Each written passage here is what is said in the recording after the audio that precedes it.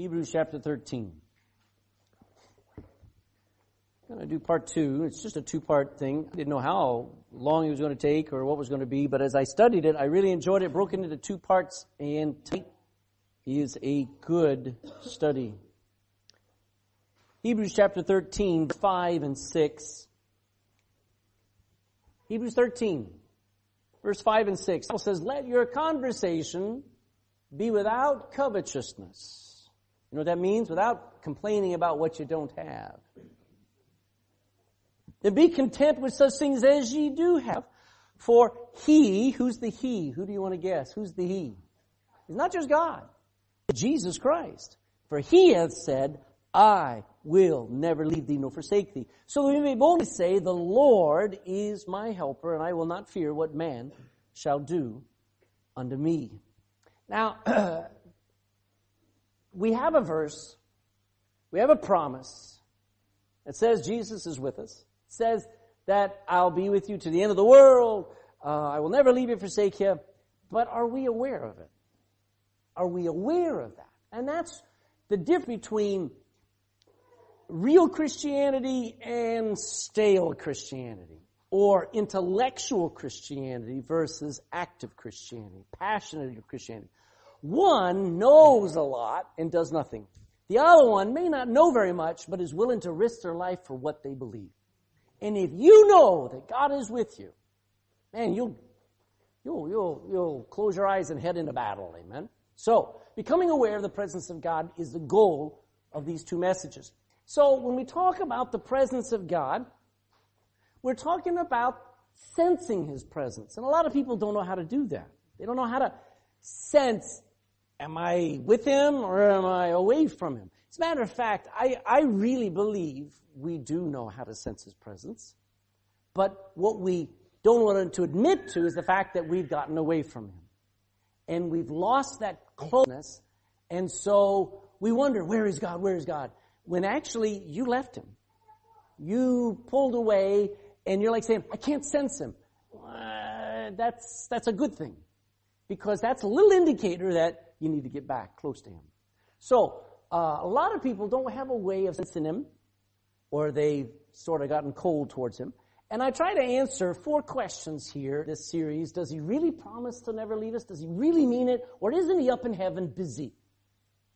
Secondly, is there a reason why we don't feel Him so much of our life? Is there a way to become more aware of His presence? And what's it like when He is near? So, let me tell you, if you struggle with what's it like to feel the presence of God, why is it that God seems so far away sometimes? There are people in the Bible, loads of people, who experience the highs and the lows. David was one of them. We read it last week where David cries out, Lord, why art thou so far away from my roaring? He's screaming, where are you, God? And God's not answering him. David had trouble sensing God's presence at times. Job had a real hard time sensing, and he says, I looked at my left hand where I know He's working, but I couldn't see Him. On my right, but I couldn't find Him. He says, I looked everywhere, but I know one thing, Job said. What was it? He knows the way that I take. I don't know what God's doing, but He knows what I am doing. So Job had trouble with saying, I know He's here somewhere. I just can't find Him. Elijah's more like the modern Christian. Let's go to 1 Kings chapter 19. 1 Kings chapter 19. And he neglects the presence of God. He misses it. He ignores it. 1 Kings chapter 19 and verse 9. 1 Kings 19:9. Now, Elijah's running from who? Who is the only person that scared Elijah? Jezebel. Now, probably with all her makeup, she would have scared you too. But she wasn't scary just by looks. She was scary to Elijah, and he runs for his life. He ends up at a cave.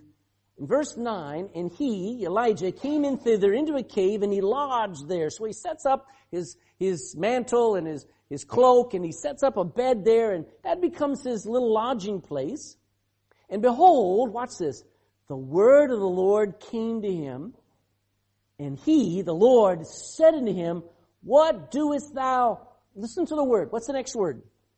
So where is God? No, God's not saying, what are you doing there, Elijah? Elijah. What are you doing there, Elijah? He didn't say that. He said, what are you doing here? So where was God? He was there. Now, wouldn't you think Elijah go, Lord, are you here? Oh, boy, that's so encouraging. I kind of felt like you were gone. That's not what he says. Watch Elijah. And he said, I've been very jealous for the Lord God of hosts. For the children of Israel have forsaken thy covenant. Throw down thine altars and slain thy prophets with the sword. And I, even I only, am left. And they seek my life to take it away. What's he doing? Griping, complaining, comparing himself among other Christians and saying, I'm the only one still doing right, God. Verse 11, and he said, this is God, go forth and stand upon the mount before the Lord. Stand before me. And behold, the Lord passed by, and a great and a strong wind rent the mountains, shook them, and brake in pieces the rocks before the Lord. But the Lord was not in the wind. And after the wind, an earthquake. But the Lord was not in the earthquake. And after the earthquake, a fire. But the Lord was not in the fire. And after the fire, a still small voice. And it was so, when Elijah heard that still small voice, he wraps his face in his mantle, and he went out and stood in the entering of the cave. And behold, there came a voice unto him again and said, what doest thou here, Elijah? And Elijah repeats himself. What is Elijah doing? He's missing the presence of God. He's forgetting, he's neglecting the fact God's taking some time. It's like God saying, how you doing? What brought you here? You okay? And Elijah's like, oh man, I tell you what, man, you wouldn't believe what I have to put up with, that woman back home. Oh, that problem that I've had to face. And he doesn't realize he's talking to the presence of God. Isn't that like us? God shows up and we're too busy complaining about the car won't start, the kids won't get dressed, the bills can't get paid, and God is there. And we forget. He's trying to say, hello. Are you here too? I'm over here? All right, so, let me talk to you also one more. Moses is a great illustration, Exodus chapter 33, that I want you to feel like here. Exodus chapter 33. Exodus chapter 33.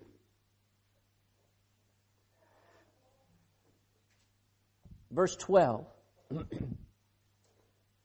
Listen to Moses' desperate need. Chapter 33, Exodus 33:12.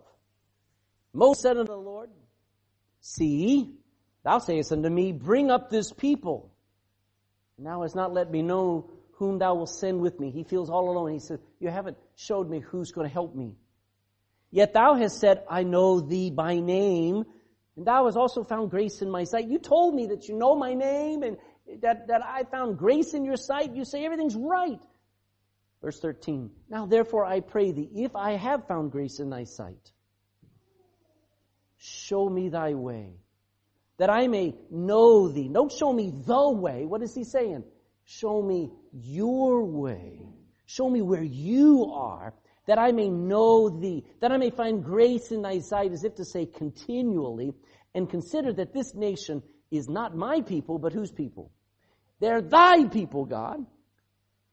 And God said this, and he said, my presence shall go with thee, and I will give thee rest. I'll take the burden off of you, Moses. And he said unto him, if thy presence go not with me, carry us up not hence. What is he saying? He's saying, I can't go another step unless you really are with me. You ever felt that way? You ever felt like, God, I can't go tomorrow. I can't face tomorrow unless your presence is with me. Good, good, good, good. That's where you ought to be. You should not go days, weeks, months without the presence of God, without an awareness of the presence of God. Are you with me? All right. So, by way of review, last week I told you we have a promise of Christ's presence. He hath said, I will never leave thee nor forsake thee. So, we have his promise. Amen? Nod your head. You believe that. Amen? You read it. You know it to be true. That's his promise. Secondly, there are problems with that presence. What are some of the problems with the presence of God? We can take it for granted. We can reject it. We can go like Peter. When Peter's up on the boat and Jesus shows up and says, cast the net on the other side, and Peter finally obeys, and when he catches all of those fish, he approaches the Lord and he says, depart from me, Lord, I am, what does he say? I'm a sinful man or something like that. I haven't believed you. I'm so far. I'm out of line with you. And we can reject his presence because we feel like he and I don't belong together. Lord, how can you put up with me? You ever felt that? So the presence of God sometimes is so opposite of us that we're like, oh, I can't go to church. Here we go. I can't go to church. I just feel so wrong. That's when you ought to be in church. Oh, I just can't read my Bible. That's when you're supposed to read your Bible. I just can't pray. Listen, that's when you need the presence of God. But in the heart, a deceptive thing that says, oh, no. God wouldn't even hear me. You are so wrong. All right? So there are problems with his presence. Not everybody liked being around Jesus because Jesus was so different than what we're like. Third, we talked about the person of that presence. The person of that presence is not a power. It's not an ooey gooey feeling. It's not that's not the presence. The presence of Jesus is Jesus. Everything that you find in that Bible, that's what you need to be able to sense. Did Jesus Christ love the unlovable? Then he'll love you.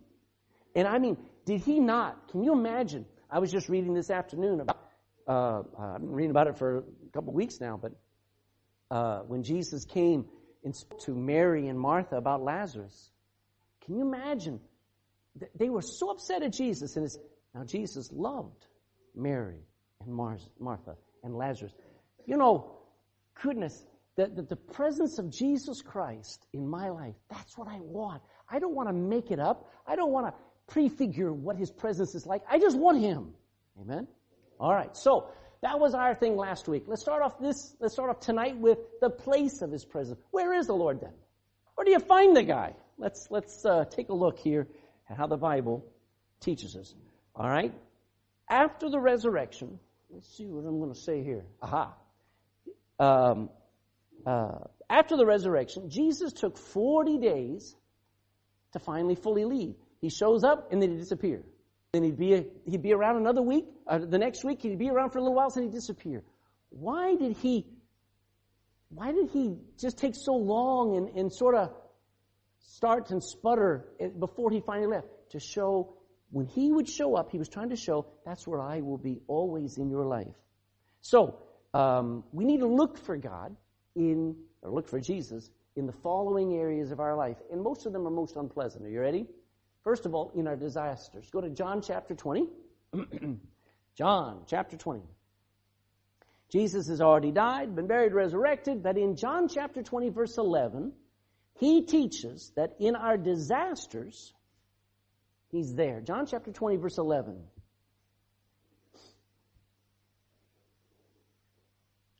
But Mary stood without at the sepulchre. Remember, he has resurrected, but they don't know it.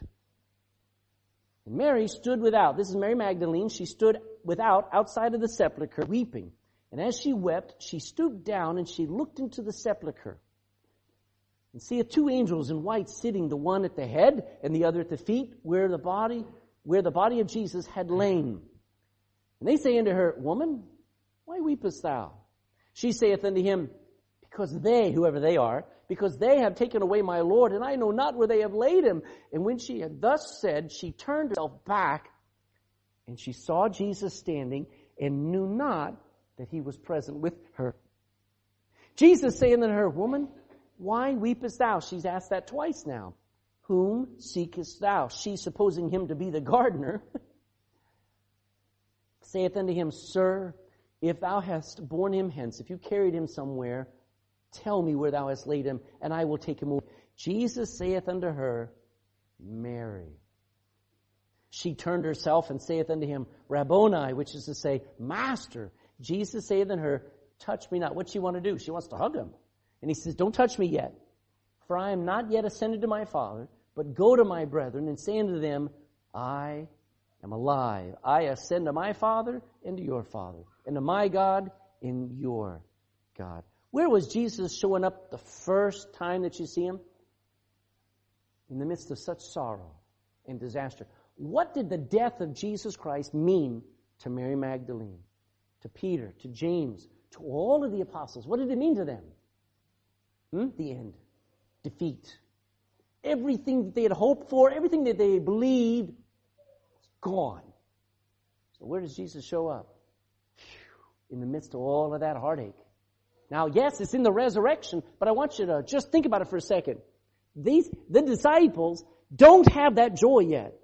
They don't have the belief that he's alive. And yet there's Jesus saying, I am here. I am here.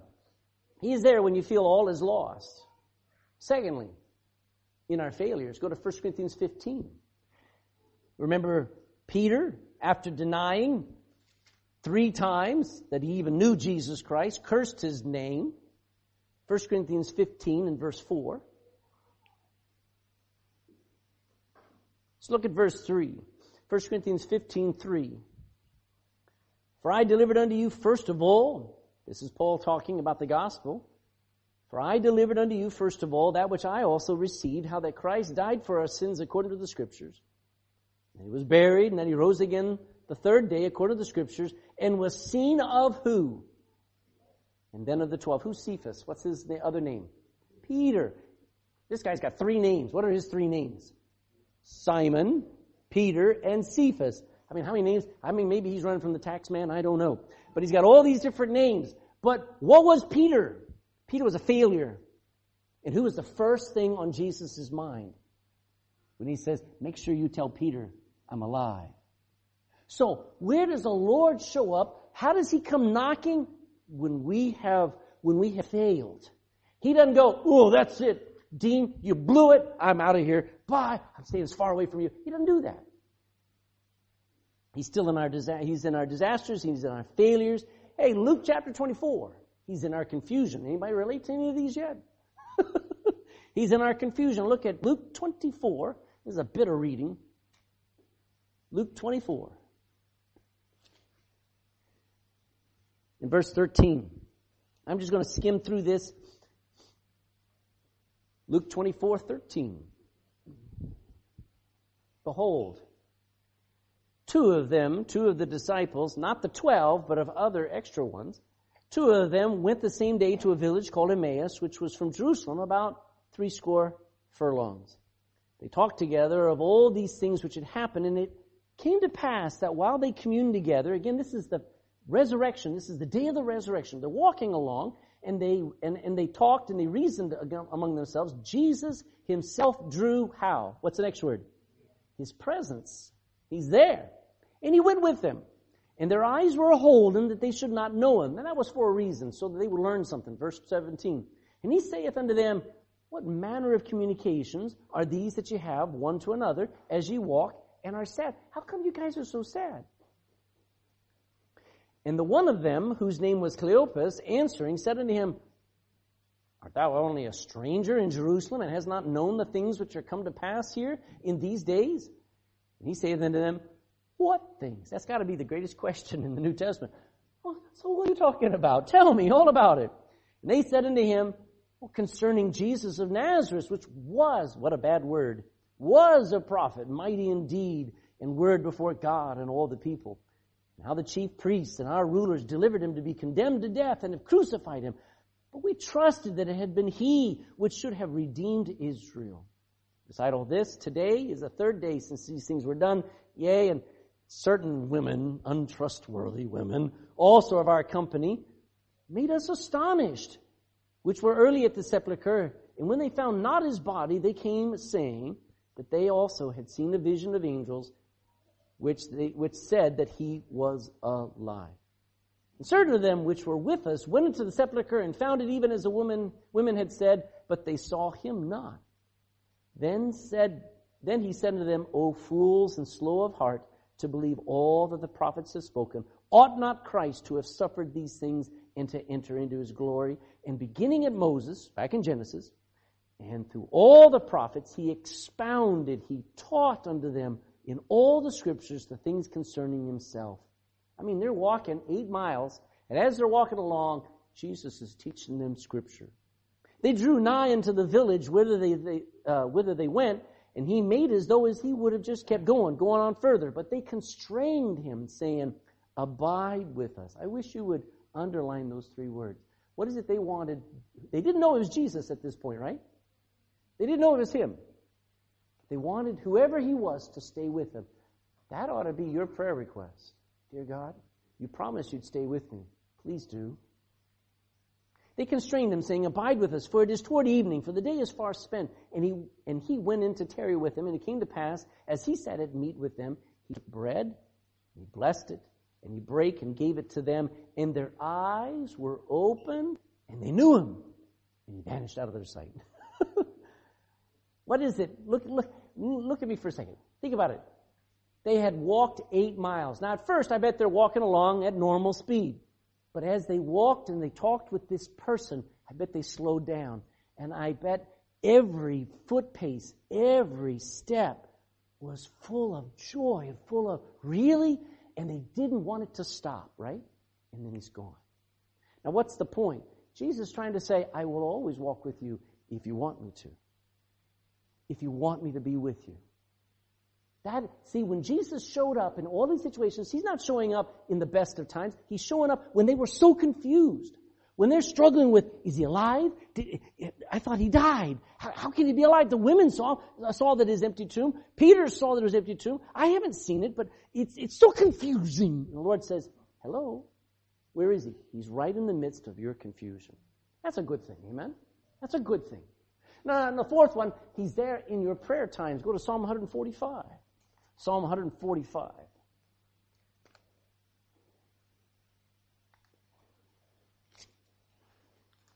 Psalm 145, verse 18.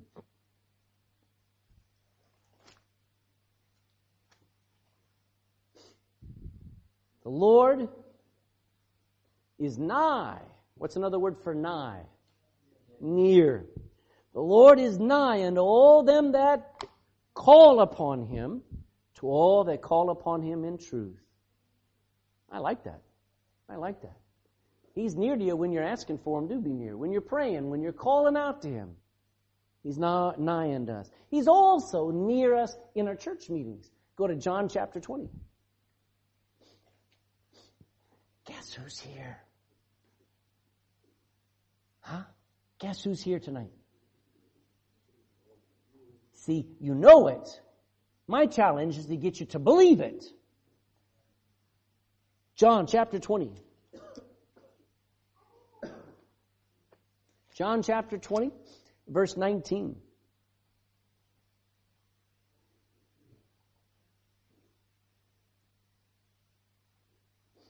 John 20 and verse 19 says, Then the same day at evening, being the first day of the week, what day is today? First day of the week. It's Sunday. Being the first day of the week, when the doors were shut, where the disciples were assembled for fear of the Jews, came who? In comes Jesus. He stood in the midst, and he said unto them, Peace be unto you. I wish you would get this. You got trouble at home? Get to church house, and the Lord will speak peace unto you. See, look at that picture. They're gathered together. They're a ragtag, trembling band of failures, and the Lord shows up and he says, It's okay. Peace be unto you. And when he had so said, he showed unto them his hands and his side, and then were the disciples what? Glad when they saw the Lord. Look at verse 24. But Thomas, one of the 12, called Didymus, was not with them when Jesus came. He stayed home and watched EastEnders, Coronation Street. I don't know what's on Sunday night. I hope I never find out what's on Sunday night. I hate missing church. But anyway, Thomas is not there when they had church. Jump down to verse 26. And after 8 days, a whole week later, again his disciples were within, and Thomas, this time, he's with them. Then came who? He seems to come when church was on. Then came Jesus, and the doors being shut. And he stood in the midst thereof, and said unto them what? Peace be unto you. Then saith he to Thomas, Hey, Thomas, reach hither thy finger, and behold my hands. Reach hither thy hand and thrust it into my side. Be not faithless, but believing. And Thomas answered, and he had a revival, and he said, my Lord and my God. Look at Matthew 18. Matthew chapter 18. Matthew 18 and verse 20. Matthew 18:20. For where two or three are gathered together in my name, there is my mother in the midst of you. No, that's not what it says, is it? There am I in the midst of them. So, hey, you know what the Lord is saying? I can't find God. Come to church. Amen. Now, this is going somewhere when we get to here. Busyness. John chapter 21. Watch this. I read this earlier this week. You know, the devil finds and calls lazy people into his business. He finds the idols. He finds people who are doing nothing, and he makes them serve him. God calls those who are busy in the kingdom, and he uses them. Look at John chapter 21, verse 5. John 21 and verse 5. Then Jesus saith unto them, now this is Peter, he's gone fishing, and Jesus shows up on the side of the shore, and Jesus said unto them, children, have ye any meat? Have you caught any fish? And they answered him, no. Probably one of the saddest words, no. And he said unto them, well, cast the net on the other side. On the right side of the ship, and ye shall find. They cast therefore, and now they were not able to draw it for the multitude of fishes. Therefore, that disciple whom Jesus loved said unto Peter, it's the Lord.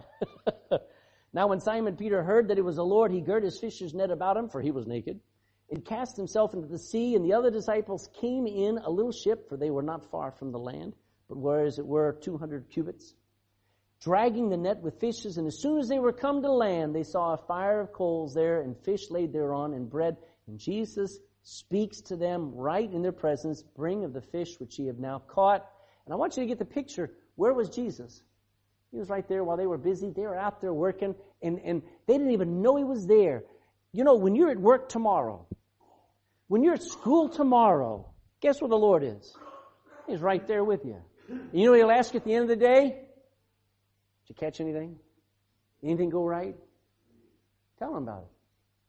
See, he's there. He was watching. When they got to the shore, what was already cooking? So he started the fire long before. He started the cooking the fish long before they ever caught their fish, long before they ever brought to the shore. He already was out there watching them toil all that night. So here's the point. In your busyness, when you're at work and you're just too busy to think about God, he's thinking about you. And he is there, even in your busyness. Another place. How about in your troubles and your sufferings? Go to Psalm 46. Well, you can go to Hebrews. You're closest. Look at Hebrews 13 and verse 6 first. Hebrews 13 in verse 6. We read the verse. It says, Jesus said, I will never leave thee nor forsake thee. Verse 6. So that we may boldly, courageously say, the Lord is my helper. Hey, when you're in trouble, you can say, the Lord is my helper. And I will not fear what man shall do unto me. You know, in your times of troubles and sufferings, you can remember, I'm not alone. Psalm 46 now. Psalm 46 in verse 1. Psalm 46 in verse 1 says this. Oh, this is a good one. I heard a message by Jack Hyles on this verse years ago. Absolutely life-changing. Look at it. God is our refuge and strength. It ought to just stop there. Is that a truth or not? That's the truth. God is our refuge. He's our hiding place. He's our strength. But he's more than that. Look at it. He is a very present help in trouble. He's not just up in heaven going, oh, you need some help. Here, Michael, go take some help to him. He is present in your struggle. He is your help in the struggle, in your trial. He is I like that word, very. He's really near when you're in trouble and when you're suffering. The place of His presence. You find me a place He's not. You find me one. How about in your praises? Psalm 22 and verse 3. Psalm 22 and verse 3.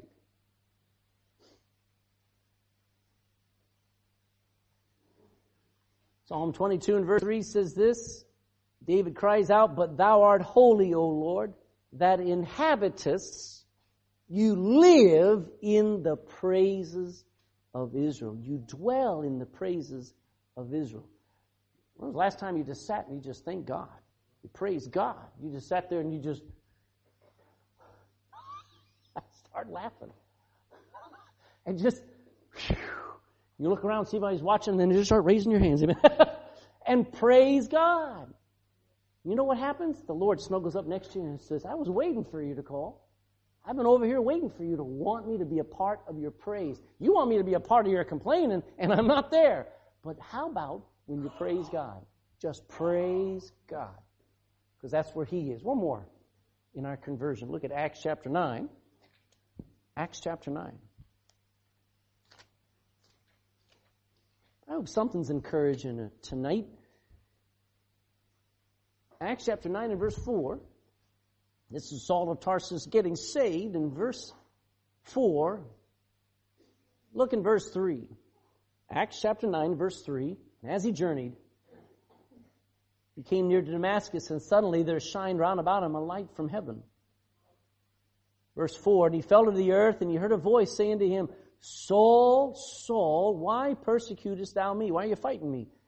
And he said, Who art thou, Lord? And the Lord said, I am Jesus whom thou persecutest. It is hard for thee to kick against the pricks." Get the picture. Let me see. Dean, come up here. Put your Bible down.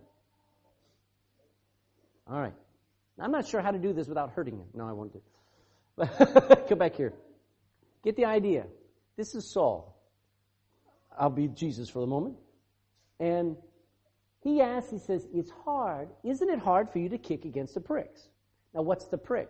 Well, he's kicking against a prod, a long stick with a point, and the Lord's poking him. And the Lord's poking him, and he's kicking back at it. Now, is the Lord poking him from heaven? Or isn't the Lord right there? Now, he's unaware that the Lord's doing this. He thinks he's fighting against Christians, and he's trying to stamp out the name of Jesus. But he's fighting the presence of Jesus in his life, trying to get him saved. So as Jesus comes along and says, how you doing? It's not right what you're doing. Those Christians are better people than you. Those Christians are more spiritual than you, and they really love God. And as the Lord pokes at him, what is Paul doing? What is Saul doing? He's kicking him like a ninja. He's like, get away! Yeah, I don't do that, but because it'll hurt me. But where does that demonstrate where Jesus is? Right there with Saul. When you got saved, guess who was knocking on the door of your heart? The Lord was. Isn't that awesome? When you got saved, it was the first experience of the presence of Jesus Christ. Never forget that time and say, God, ever let me sense that same presence forever. Amen? Thank you. All right. So, in our conversion. All right. Now, what's the power? What happens when you experience that kind of presence? Well, the first thing that happens is you get scared. Go to Exodus chapter 19. If you ever get this all-overwhelming sense of the presence of God, it will scare you. Exodus chapter 19, and for good reason. Exodus chapter 19 and verse 10. I'm waiting. First Exodus chapter 19, and then Exodus chapter 20. Instead of putting up all the verses up there, I just put the two chapters. Exodus chapter 19, and then pick up verse 10. And the Lord said unto Moses, Go unto the people and sanctify them today and tomorrow, and let them wash their clothes.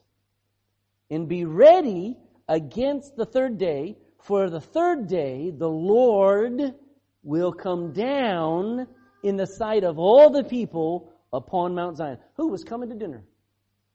The Lord was. He says, I'm coming down. Go to verse 16. And it came to pass on the third day in the morning that there were thunders and lightnings and a thick cloud upon the mount, and the voice of the trumpet exceeding loud, so that all the people that was in the camp did what? So when the Lord showed up, what did it do to everybody? How'd they feel? Oh, good, let's go talk to Jesus. They trembled. Moses brought forth the people out of their camp to meet with who? And they stood at the nether part of the back part of the mount, and Mount Sinai was altogether on a smoke. It was on fire, because the Lord descended upon it in fire, and the smoke thereof ascended as the smoke of a furnace, and the whole mount quaked greatly. Chapter 20 now, verse 19. Chapter 20. Verse 19. God's been speaking, and He has audibly spoken and declared the 10 Commandments. Moses is up on the top with them. The voice is so loud, everybody's hearing him at the bottom. In verse 19, and they said unto Moses, you speak thou with us, and we will hear. But let not God speak with us, lest we what? It scared them to death. They said, stop God from talking. We can't take it. And Moses said unto the people, fear not, for God is come to prove you, and that His fear may be before your faces, that ye sin not. And the people stood afar off, and Moses drew near unto the thick darkness where God was. And the Lord said unto Moses, thus shalt ye say unto the children of Israel, ye have seen that I have talked with you from heaven. So God, on purpose, comes down, and He is awesome. He is terrifying. Why? Because that's how He really is.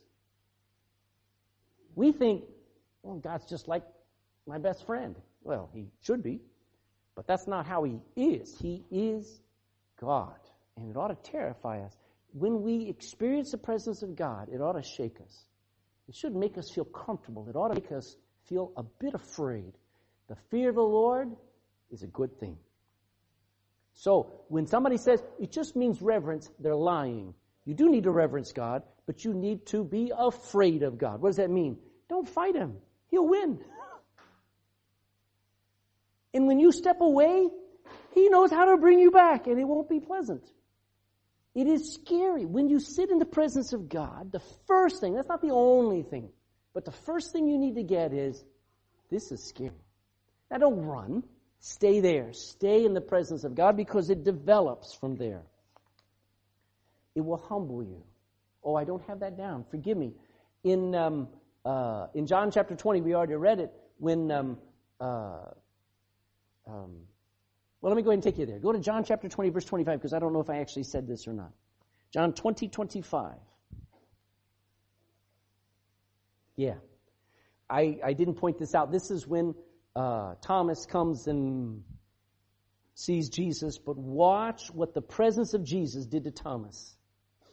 John chapter 20.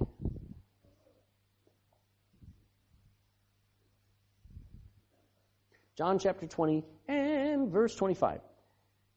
The other disciples therefore said unto him, we have seen the Lord. But he said unto them, except I shall see in His hands the print of the nails, and put my finger into the print of the nails, and thrust my hand into His side, I will not believe.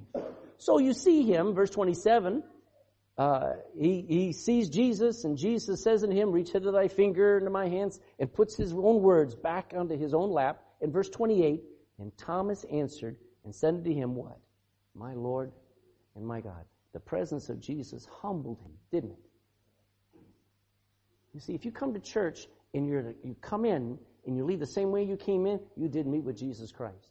You may have met with Dan, you may have met with Pastor, you may have met with Dean, you may have met with Eric, but you didn't meet with Jesus Christ. You meet with Jesus Christ, you go out humbled.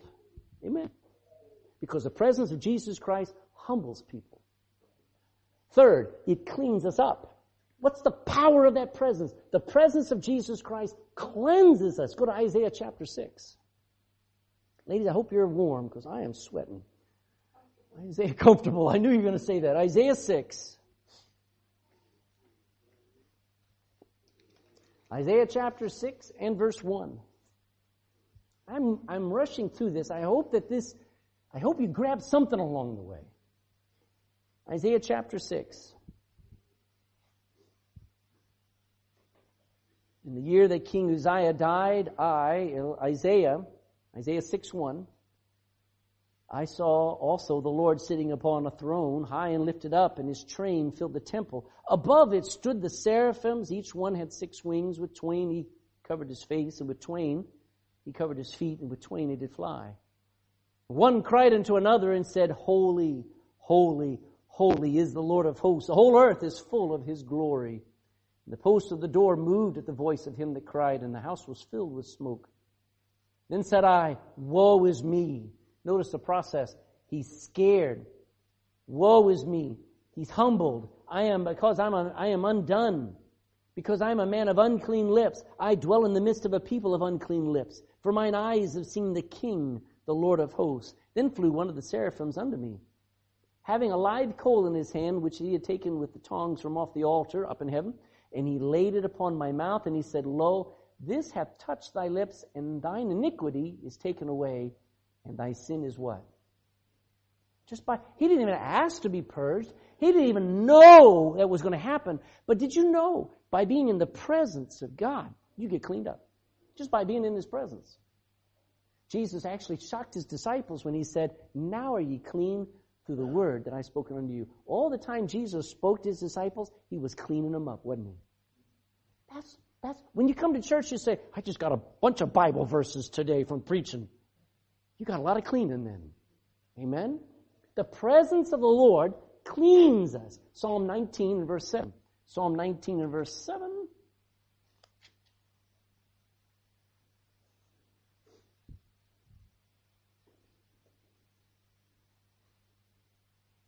To 9. The law of the Lord is perfect, converting the soul. The testimony of the Lord is sure, making wise the simple. Keep going, chapter 19, verse 8. The statutes of the Lord are right, rejoicing the heart. The commandment of the Lord is pure, enlightening the eyes. The fear of the Lord is clean, enduring forever. The judgments of the Lord are true and righteous altogether. But look at that. The fear of the Lord is what? Man, it cleans. You see, when you're in his presence, and as scary as it may be, it just cleans you up and makes you not want to sin anymore. That is a good thing. One more thing. Actually, 2 more things. Your heart will burn with the right passions. Just by being in the presence of Jesus, it changes your heart. You know, when you got saved, you didn't just believe a fact. That's the fallacy of head belief. You can go to hell knowing every verse of the Bible, memorizing it. You can go to hell and not be born again by knowing the Bible. You know what saves you? Believe in it. In your heart. Believe in it in such a way that it actually changes you. If any man be in Christ, he is a what? A new creature. You don't believe a new truth. You become a new creature.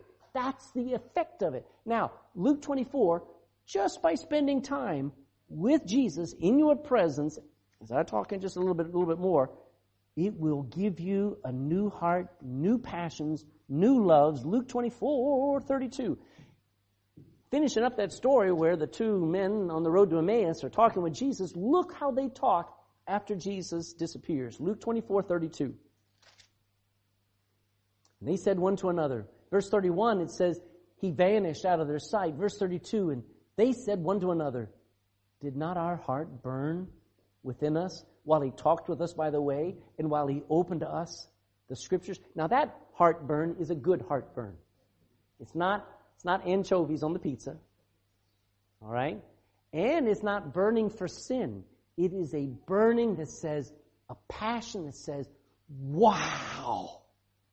Didn't it activate our heart? Wasn't our heart alive? It was on fire for God.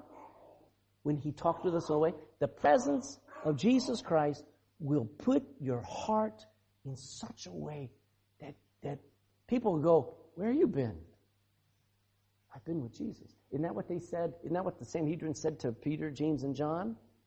When they were walking through town with death threats and with notices saying wanted, dead or alive, and they just kept preaching, and they called them forward, And they said, did not we straightly command you not to preach in that name? And it says this, but they took note that these men had been with Jesus. Wouldn't it be great tomorrow morning if you go to work and you don't have to say a word? They go, watch out for Martin. He was with Jesus yesterday. You can just tell. Amen. Amen. Lastly, your whole outlook will be different. Look at 2 Corinthians 13. 2 Corinthians 13.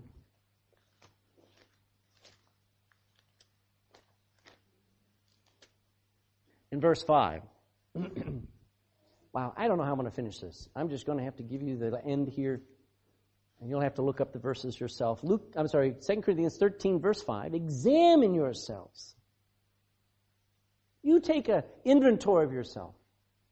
Whether ye be in the faith, prove your own selves. Know ye not your own selves, how that Jesus Christ is where? Is in you, except ye be reprobates. Now, a reprobate is a faker, a fraud, an actor. He's not the real deal. But if you're truly born again, then Jesus Christ is in you, and you'll be different. You know what your life will be like if you spend time with Jesus Christ? Your strength will be renewed day after day. Even though the outward man perishes, your inward man is renewed day by day. That comes by the presence of Jesus Christ. Not because of willpower, not because of great study and great learning. It's just Jesus has that effect on you. Amen? You'll have a joy that would be impossible to have if it weren't for Jesus saying, my joy I give unto you. You'll be full of hope because He is your expectation. If you spend time with Jesus Christ and the ship is sinking, you know what He says? Hold on, we're going to become a submarine. There's no fear when He's near, amen? You'll have nothing but hope. You'll say, well, everything's falling apart. It's just going to get good. You'll believe God when it seems that there's no sense to believe it, because He cannot fail.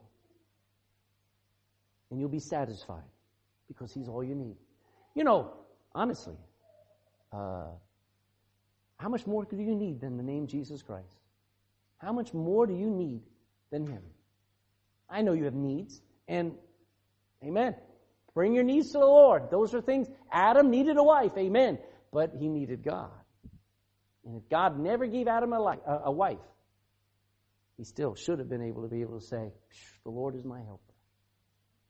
He's all I need. Your whole outlook will be different. You won't be going out of here, getting into the car going, I hate life. No. He is your life. All right. How do we become more aware of His presence? You're going to look these up on your own. See if you know any of them. All right? You got to start with living in obedience to God's Word. John 14:21 says, if a man will keep my law, he'll know that my Father and I have made my abode with them. You'll know I'm there. When you're living by the Bible. When you're out of the will of God, doing your own thing, guess what? You've gotten away from God. So you decide, all right, I want to be aware of His presence. All right? Then I'll come up here again. All right? I'm Jesus still, okay? But this time now, I'm going this way. All right? Now, you want to be close to me? All right? Stay with me. You're not doing very well. Boy, you're doing, okay, good. Now, you want to be far from me? You go that way and I'm going to go this way. Okay. Now I want you to go this way. Okay, good. He's back with me now. Amen? The point is, if you live in obedience, when God tells you to do something, you do it. When you don't do it, and He keeps going His own way, and you start going your own way, you'll wonder, where'd God go? Where did God go? The same way He's always been going. He doesn't change. Thank you. You can sit down. Live in obedience to God's Word. Praise God a lot. You say, I want to sense the presence of God. Start being thankful. One preacher I know believes the whole Christian life is wrapped in three things. Number one, read your Bible, bring before God every need, and praise God every day. Those are three acts of the Christian life that'll get you through everything. Now, I think there's more, but you know what? He's been through a whole lot more than I have, and I kind of give him credit. He knows where he's coming from. You better learn to just praise God anyway. You want to be aware of His presence? Praise God a lot. He inhabits the praises of His people. If you do nothing but complaining, He is not there. Third, or seventh, humble yourself. Where's a verse that tells us to humble ourselves? Quote it. That's okay, but there's one that's before that. Probably wrote good, but it says, God resisteth the proud, but gives grace unto the humble. All right, you want God to hang around with you? Humble yourself. Amen. You want God to stay as far away from you? Be as proud as a peacock. Number 6, gather together. You say, I just don't see the presence of God. Get to church.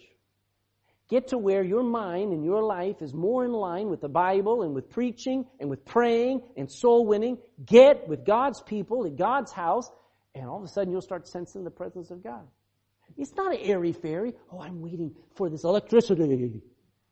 Go plug yourself in. I don't know what you want to do. But if you want the presence of God, you come to church, and all of a sudden you'll go out here going, and God met with us. I could hear Him speaking.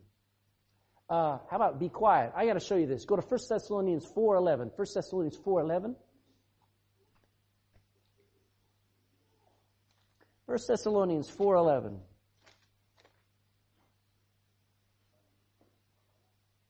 In that ye study to be, 1 Thessalonians 4:11. You want to sense the presence of God? Paul commands the Thessalonian Christians to learn how to be quiet. That means it's not easy. You got to learn how to be quiet. Look at him. He says, study. Are you with me? And that ye study to be quiet and to just do your own business and to work with your own hands as we commanded you. What's he saying?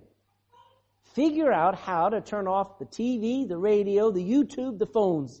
Get rid of this schedule. Take time every day to train your thoughts and all of your worship on just one person, Jesus Christ. Study how to just quietly sit in His presence. Isn't that what Mary did when Martha was busy making dinner? What did Mary do? She sat down there and she closed her mouth. Amen. And that was a big deal. And sometimes you need to just shut down and just close your mouth and not complain, not pray, not say a word, and just sense and say, God, speak, Lord, for thy servant heareth. That's Bible. Learn to be quiet. Number 4, seek Him, not just His blessings. Who can quote Jeremiah 29:13? John should be able to. You know what that verse is. And ye shall. All right. What is the main thing that we're supposed to look for according to that verse? Amen. What are we normally seeking? His help. His power. God says, you'll find me if you'll go looking for me. So, spend time looking for Him. I got to go. Number 3, listen to Him speak from His own words. Pick up the Bible.